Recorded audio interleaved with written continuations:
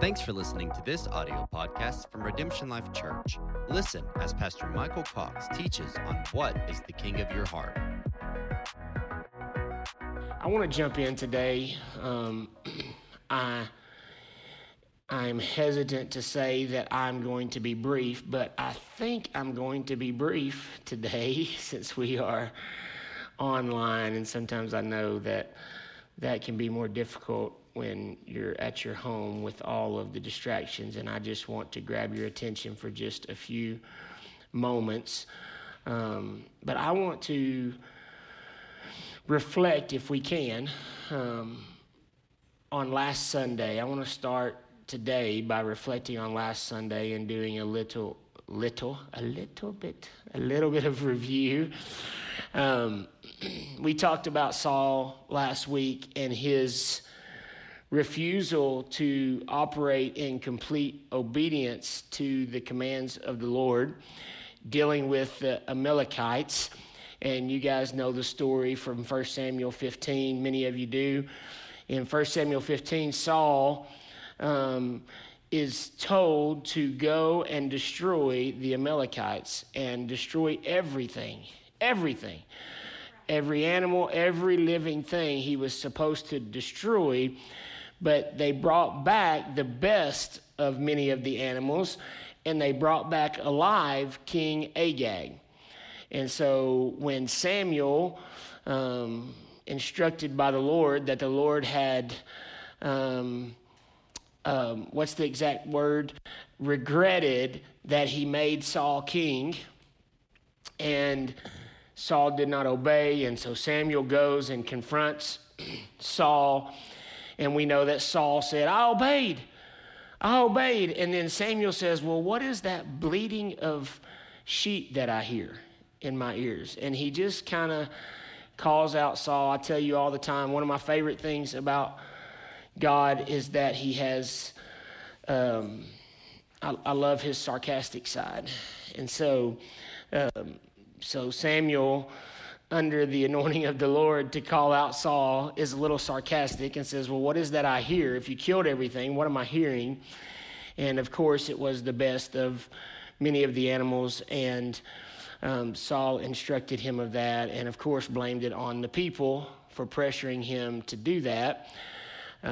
That's what losers do. They blame other people for all of their mistakes, right?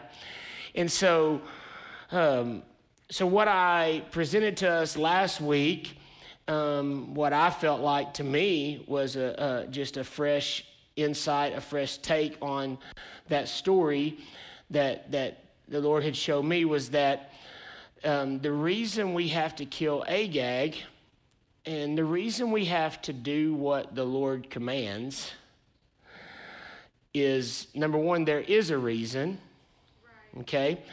And so there is a reason, and the reason is always for our good. The reason is always for our protection and our provision, that we're supposed to obey what God commands us to do. God does not just sit in heaven and arbitrarily make up stuff to just see how faithful we are and just to see how obedient we are. He's not playing games with us. He is trying to lead us to green pastures and still waters. He's trying to not only constantly save us and pull us off of cliffs. Some people just want God to be their Savior, and they don't want him to be their Lord. And so many people are in a perpetual state of being saved from cliffs, and they never taste the still waters. They never see the green pastures. They never get to experience the fullness of what God has for them, because they will not submit and let him lead them. And so I don't want God to just be my Savior. I want him to be my Lord. I don't just look at what Jesus did on the cross as my salvation. I also look at it as his example to me, as he wants to lead me and be my Lord. And so we see that Saul spares Agag, and I think the the dangerous part of sparing Agag, and I think that we do this many times in our own lives. God speaks to us. God's word tells us things and ways to live our lives, ways to walk in obedience, and sometimes we don't fully obey, and we think that maybe that rule is a little outdated or a little doesn't apply to us in this current situation, or it's a suggestion, or it's a guideline that kind of is not enforced, okay? But it's not. And so we let Agag live, but here's the danger to Agag. I just kind of saw the guards that are guarding Agag. You could just call one of them mind, one of them will, one of them emotion. It's kind of like the parts that make up who we are, okay? Our soul and our body area, that our mind, will, and our emotions, they're kind of the ones that are left in charge of trying to guard Agag, because our spirit man knows that God said kill Agag, right? So our spirit man is not going to be the one guarding Agag, because our spirit man knows Agag is supposed to be dead. So somehow that gets relinquished, that job gets put on our mind, will, and emotion, and then it's up to our mind, will, and emotion to constantly try to not listen to Agag. And Agag is in the prison, and our mind, will, and emotions are guarding him, our little our mind, will, and emotions are great things. God uses those things. They're great servants. They're great slaves to our spirit, right? But they're not good masters. And so you can see our spirit saying, okay, we'll let you take that. You guard Agag. And then you can see Agag begin to tell our mind, will, and emotions, and then we let all the best of Agag live. And so Agag's saying, do you see those sheep? Do you see all those things? If you would let me live, if you would put me back in my place of position and prominence, I will take you with me, and then I will make you better than what Saul is offering you. Yeah. And so our mind, will, and emotions will sell out our spirit.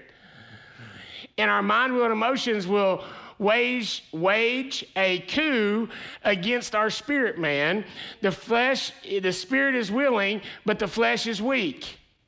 And so we have to kill Agag so he doesn't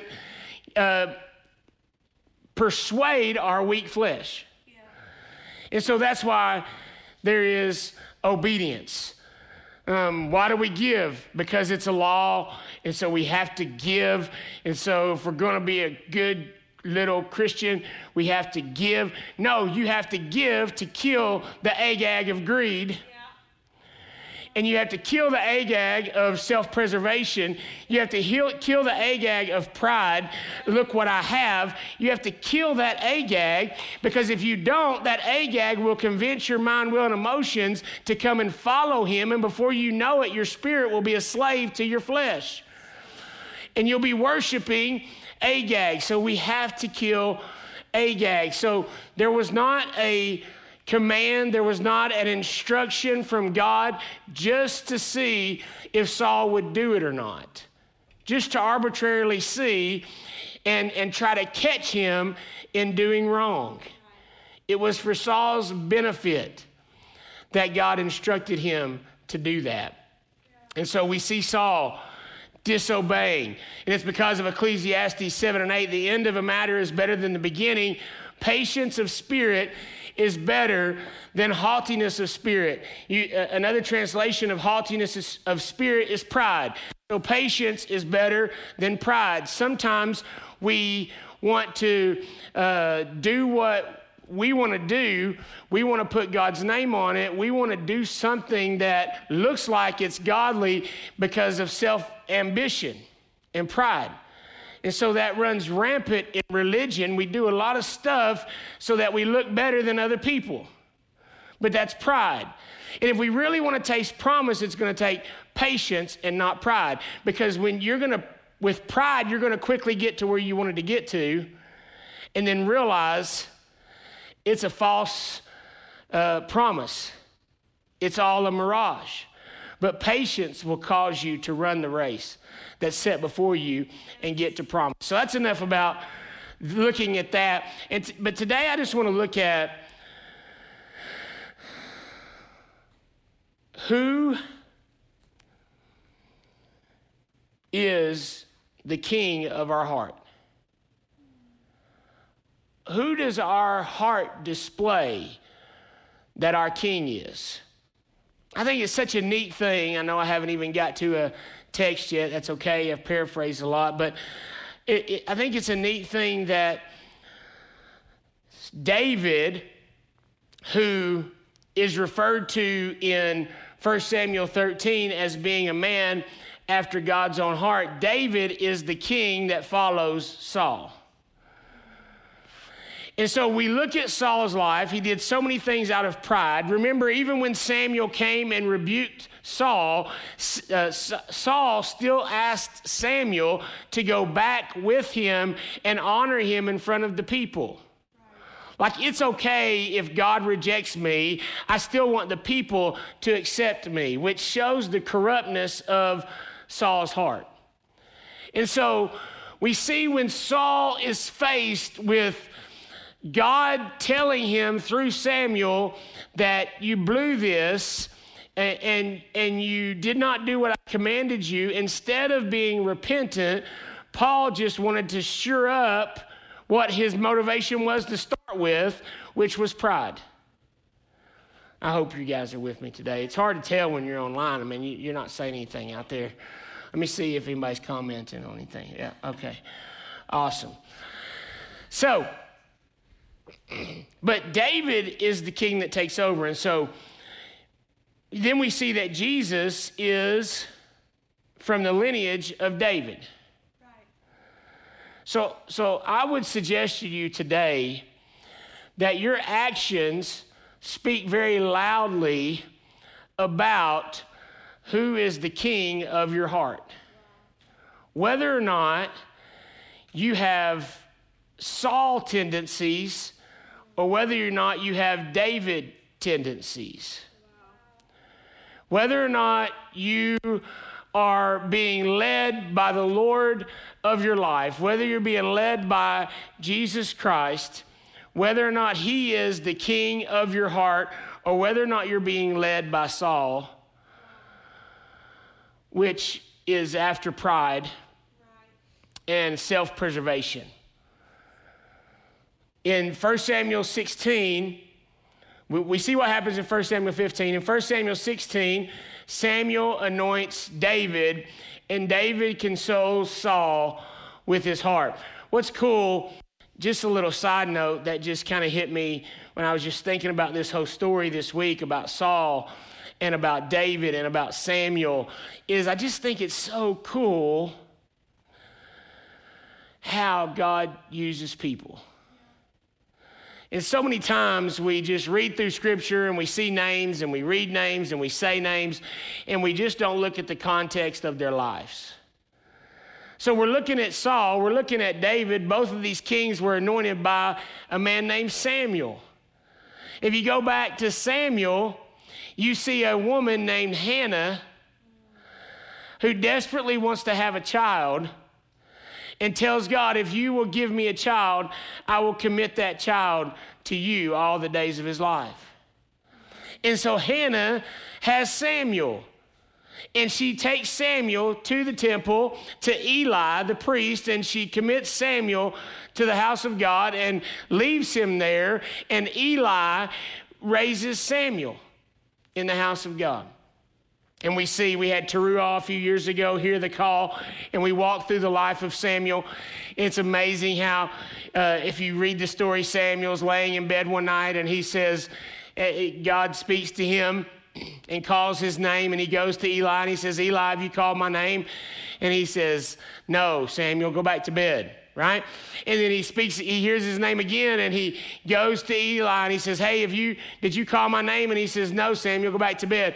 And then he hears his name again, goes to Eli again, and this time poor Eli, it took him 3 times. But on the 3rd time, Eli says, Samuel, that's not me, that's the Lord calling you.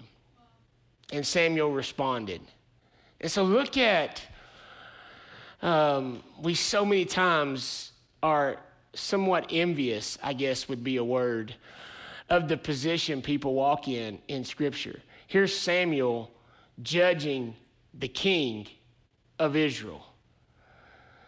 But the power to judge the king of Israel came from the humility of getting out of bed and responding to the voice of God. It's just so simple. It's just so simple. And it's humility that causes us and brings us before great men and causes us to be able to walk in the anointing of God. And it's pride that causes us to be rejected. And so just an amazing side note of this whole story is just the origins of Samuel are so beautiful that it's a mom, a barren lady. She wasn't a mom at that point, a barren woman crying out to God for a child. God gives her Samuel, and Samuel learns the voice of God through humility. So in 1 Samuel 16, Samuel anoints David. You know the story. Jesse brought in all of his sons, and every one of the sons, Samuel said, no, not that one, not that one. The first son he thought definitely had to be him because he was so big and powerful and amazing. And God said, Samuel, men look on the outside, but I look at the heart. That's not him. And so Samuel goes through all the sons, and eventually he says, do you not have any more? These aren't them. And I thought he was here. And I was supposed to come and anoint the king. And so Jesse goes and sends for David. He says, I have one more ruddy boy out tending to the sheep. And he brings David in, and the Lord speaks to Samuel, and Samuel knows that David is the one that he is supposed to anoint.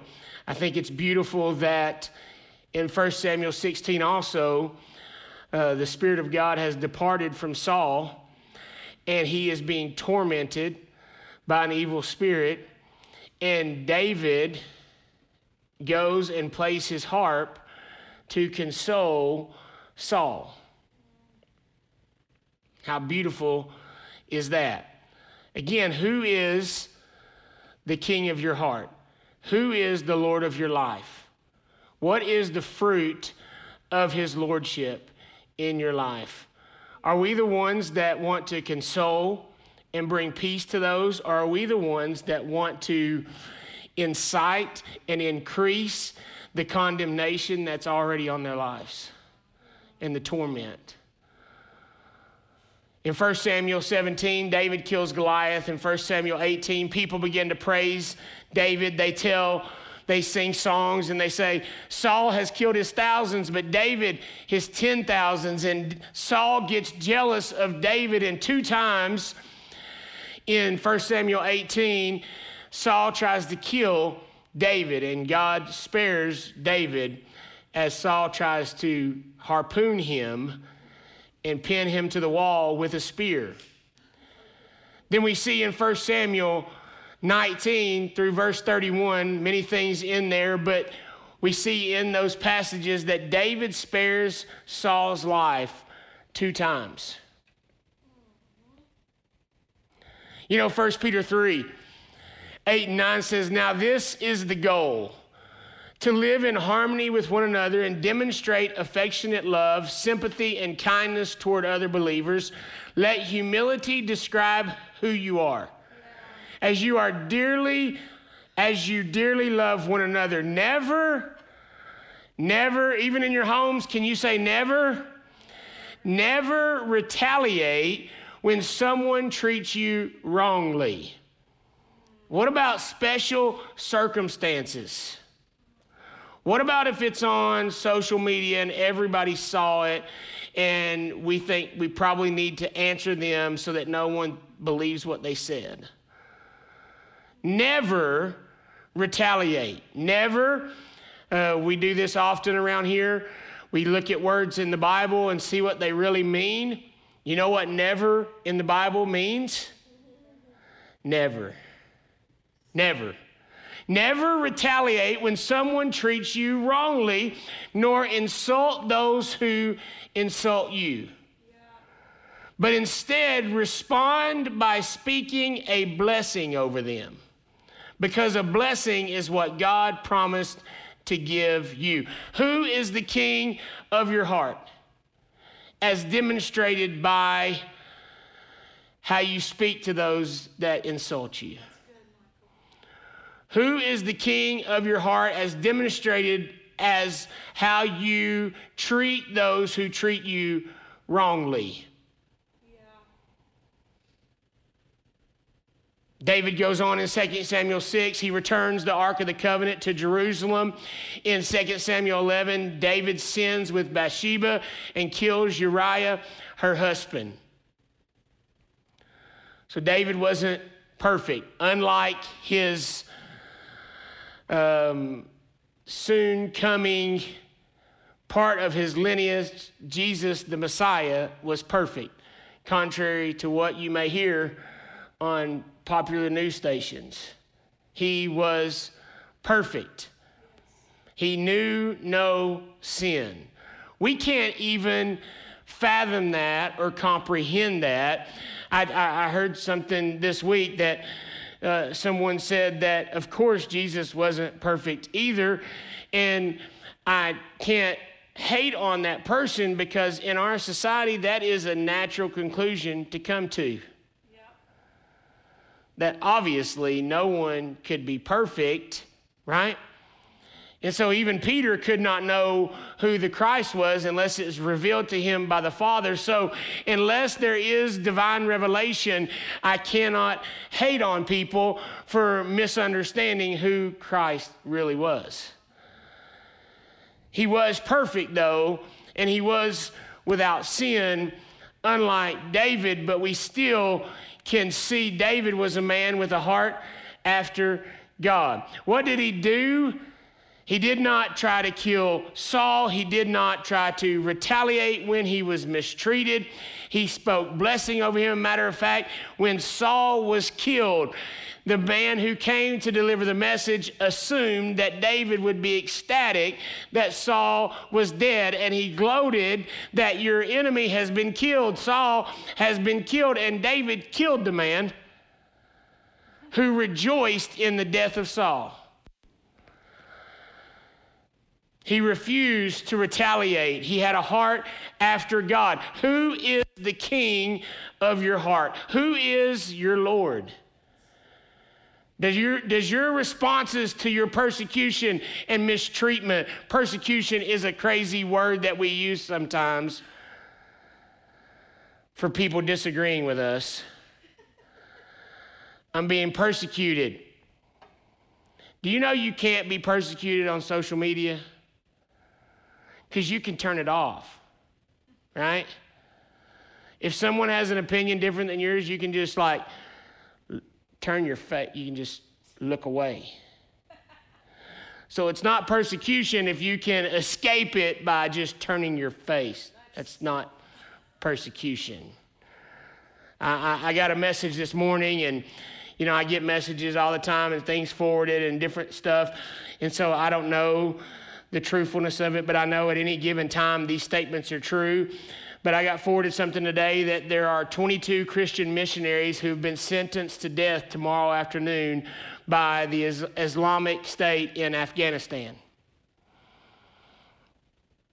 I don't know if that particular message is true, but we know that happens in our world. That's persecution. That's persecution. I just went blank on the name that I mentioned last week that looked into heaven. I just went totally blank. Stephen. That's exactly the name I was trying to say. I had a block. Stephen endured persecution, yet did not retaliate, blessed them, and asked God to forgive them as they stoned him. And we are so deceived with pride that we will cut somebody and cut them deep as we can with our words if they just slight us in the smallest degree.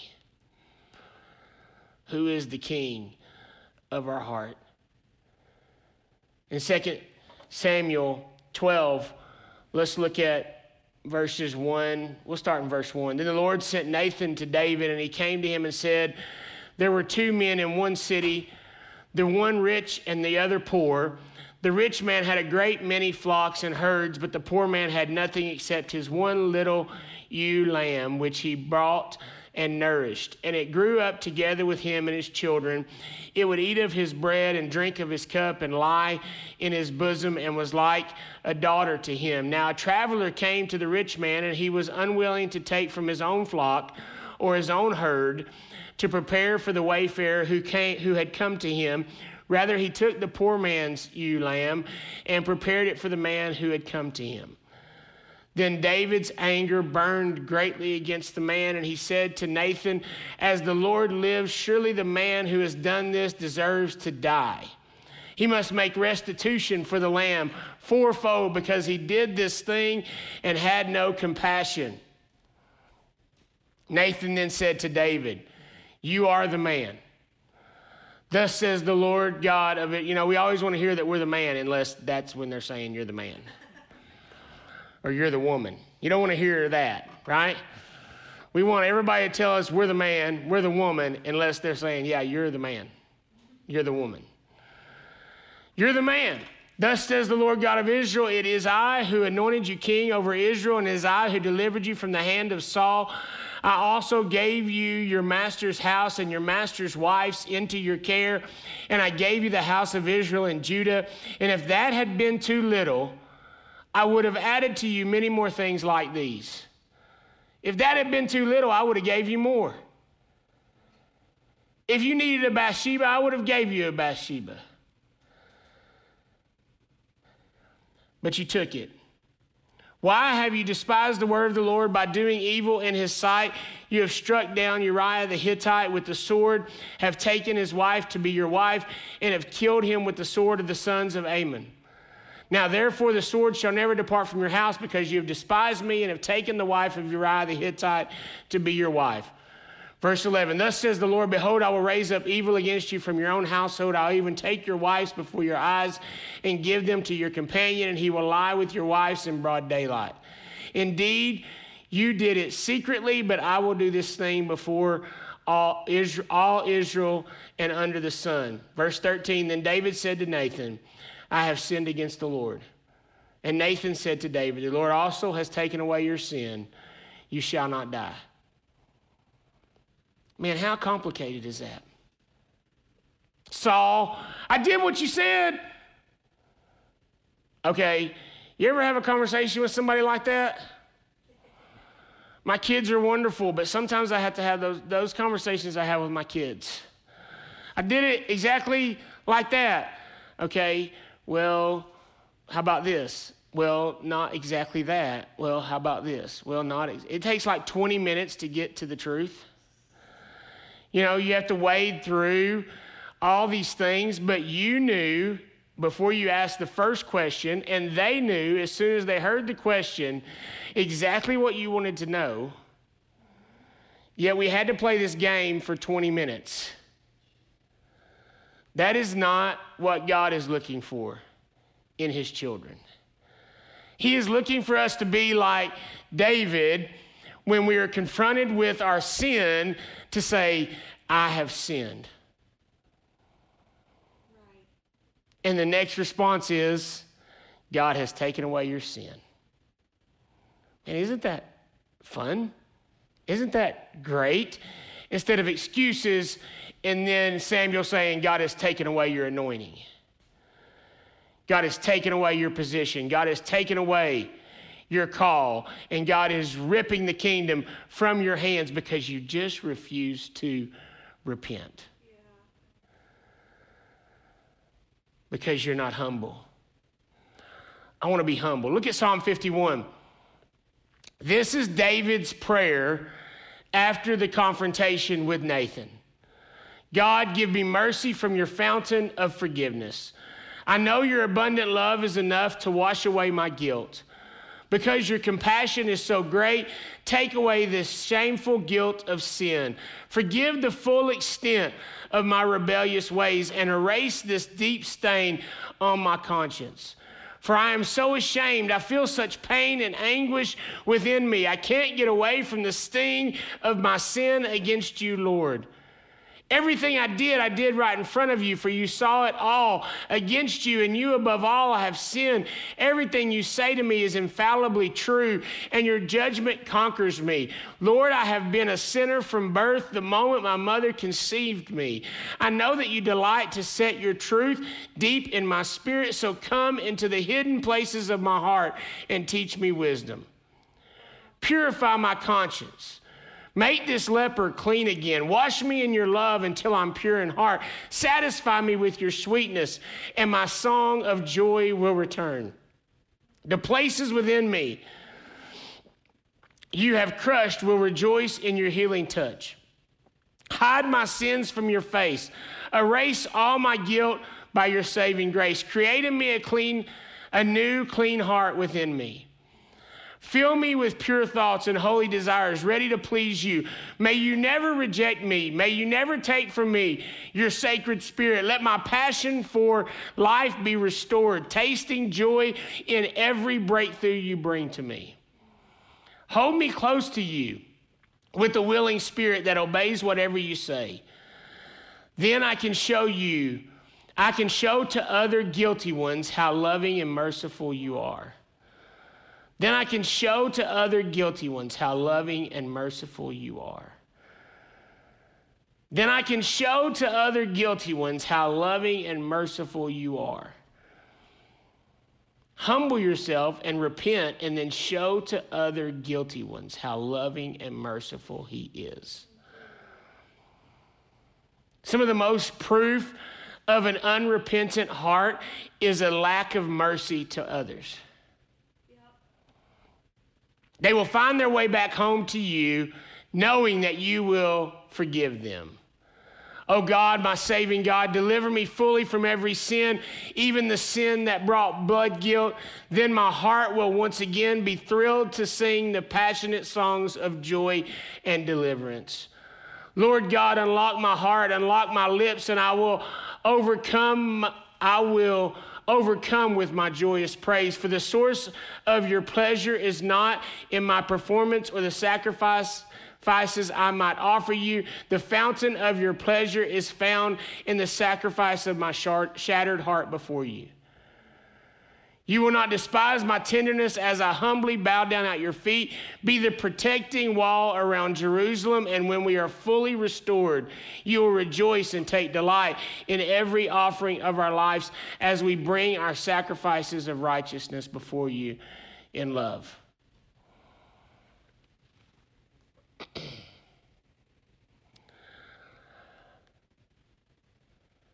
Galatians 2:20 says, I'm a brand new creature. It's no longer I who live, but Christ lives in me. Who is the king that's calling the shots in our lives? We're not just supposed to be like him. We're supposed to be allowing him to live through us. People should be getting confused where we stop and he starts, because we should demonstrate who he is so clearly to the world around us. 2 Chronicles 7:14, if my people which are called by my name shall humble themselves and pray and seek my face and turn from their wicked ways, then I will hear from heaven and I will forgive their sin and I will heal their land. Humble themselves. Philippians 2 talks about the same mind being in us that's in Christ. So much so that he humbled himself and became human. Although he was equal with God, he did not count equality with God something to be clung to or held on to, but freely released that and humbled himself and became like a man. And was obedient even unto death on a cross. He is the one who is supposed to be the king of our heart. He is supposed to be our Lord. He is supposed to be leading us in humility. So many people right now are appointing themselves as the judge. Clearly, things need to happen. Judgment starts in the house of the Lord. Clearly, transformation needs to take place. I've talked about this for many years. I desire for an awakening to take place in the church, for transformation to take place in the church, for the church to not be a religious institution that has a form of godliness but no power, but that would truly be followers of Christ, that he would be the king of our hearts, and we would advance his kingdom everywhere we go and demonstrate his power and his authority as he sits upon the throne of our hearts and exacts his judgments in the world. But mercy triumphs judgment. So he desires mercy over sacrifice. And many of us in this time now are finding great fulfillment and great worth in self-deputizing ourselves as the judges. Yeah. Very few people are deputizing themselves as the repenters.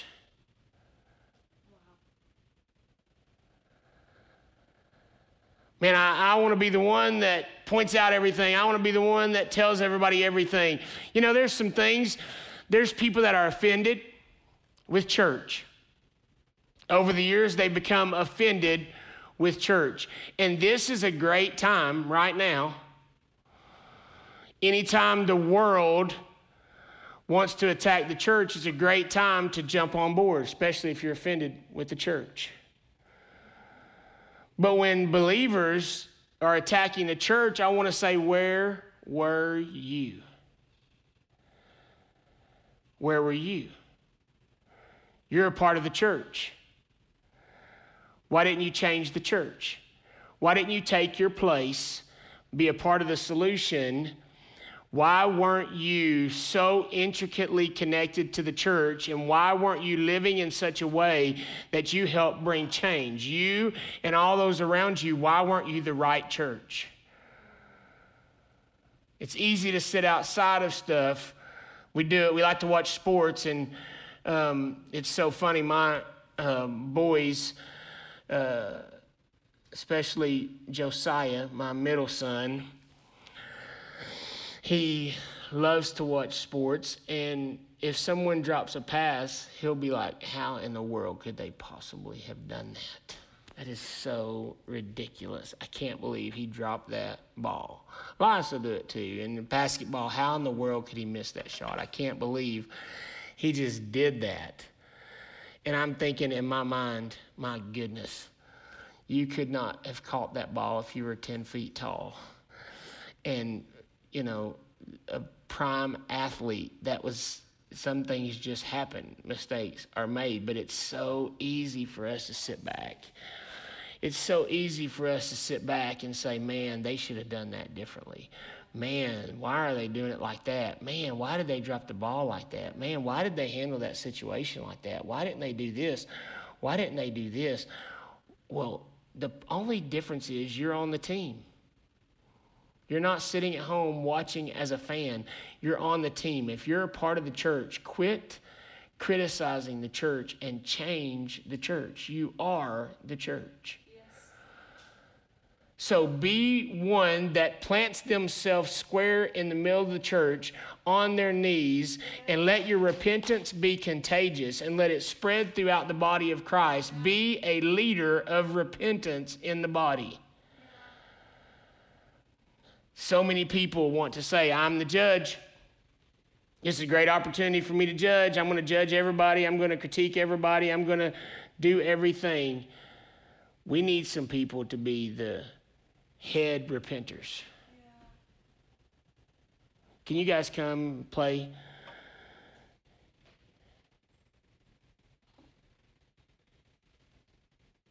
I'm going to kind of put Jahan on the spot. If you'll come up here.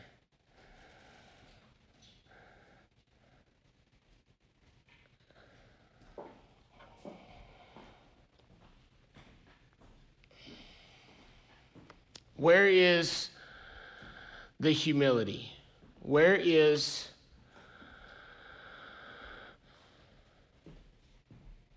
the repentance?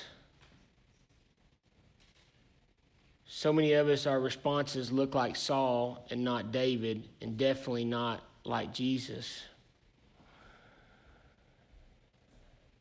And we need to repent. I just want you to lead us in a prayer of repentance, a song of repentance this morning as we conclude, if you could do that. The church, the body of Christ, the believers,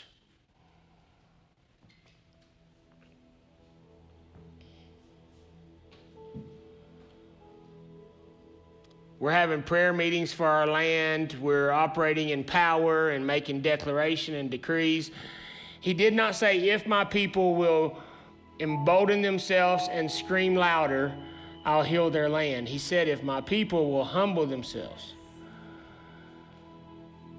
and pray and turn from their wicked ways, repent. And so today we don't need louder prayers. We need more humble prayers, more contrite prayers, more shattered-hearted prayers of repentance. And so I just want us to end today where you are at your house. Those of you that are here, let's just end with a prayer of repentance this morning. I'm going to step down and just lay in the altar myself and just lead us in a song of repentance, a prayer of repentance. Thanks for listening to this audio podcast from Redemption Life Church. Be sure to stay connected with us on Facebook, Instagram, and Twitter @Redemption Life.